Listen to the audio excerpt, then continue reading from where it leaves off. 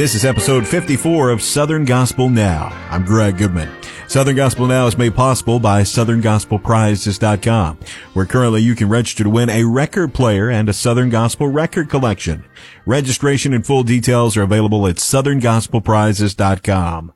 We start this week with Kim Hopper. Kim says what we hear on her new solo project, Softly and Tenderly, is the softer side of her. That's the side of Kim that, that's honestly the way I grew up. Was singing, very easy and not nearly as high and screaming out those high notes as much. But when I joined the Hoppers, I was singing with another lady.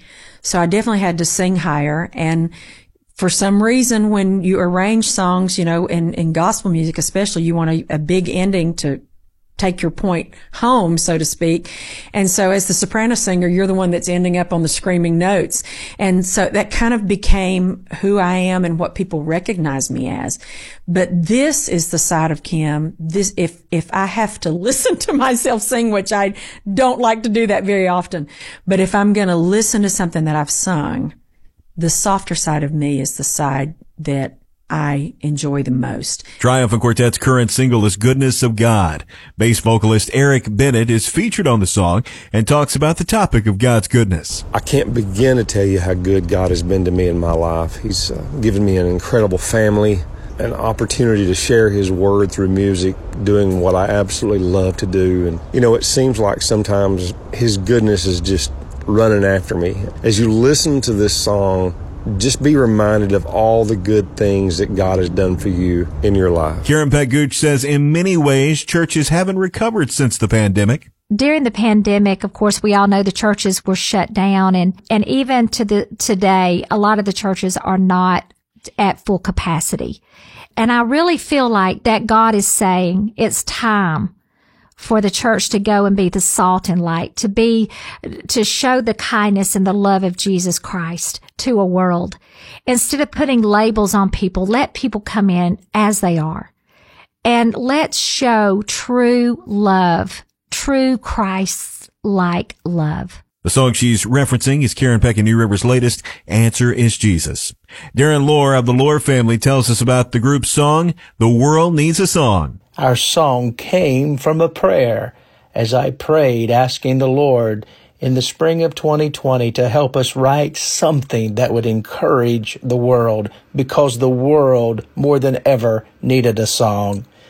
The psalmist declares that the Lord gives us a new song, and many will see it and fear and trust Him. Friend, you and I have a song to share with the world, and more than ever, the world needs a song. The latest from the Jordan Family Band is I Want to Go. Randy Jordan says she's always been drawn to songs about heaven. I love songs about heaven.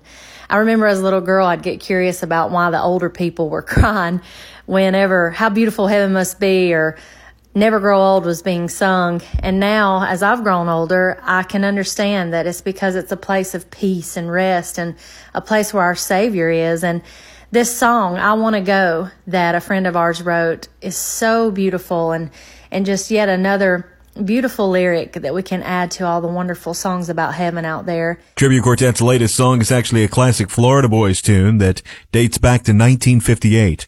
It's new to many who are hearing Tribute perform it. Josh Singletary says it was new to him as well. When this song was brought to us, Gerald Wolfe, produces our Quartet Tribute series, and he brought this song to us. I'd never heard it. I'd never heard Not My Will. That's the first time I've ever heard the song, and I absolutely loved it. Amber Nealon Kistler has officially been a part of the Nealons for 20 years now. She talks about her journey. It's been a wonderful journey. I remember when I was growing up on the bus, and I have memories of, I call her Aunt Karen, but everybody else knows her as Karen Peck. I have fond memories of being on the bus with Mom and Karen, but I remember thinking they were just the absolute best singers ever. I think I knew even before I really knew, if that makes sense at all, that I wanted to sing. That was what I wanted to do with my life. And later on, I realized that it was a calling that God placed on my life. The Down East boys are gearing up for their homecoming celebration. Ricky Carden tells us more. We're really looking forward to kicking our spring season off April 8th and 9th. we'll be having our homecoming concert in Reidsville, North Carolina. We're doing 2 nights this year, and so we're so thrilled to be able to bring gospel music back to our hometown. April 8th, we will have Joseph Habedank. April 9th, the His Songs will be with us.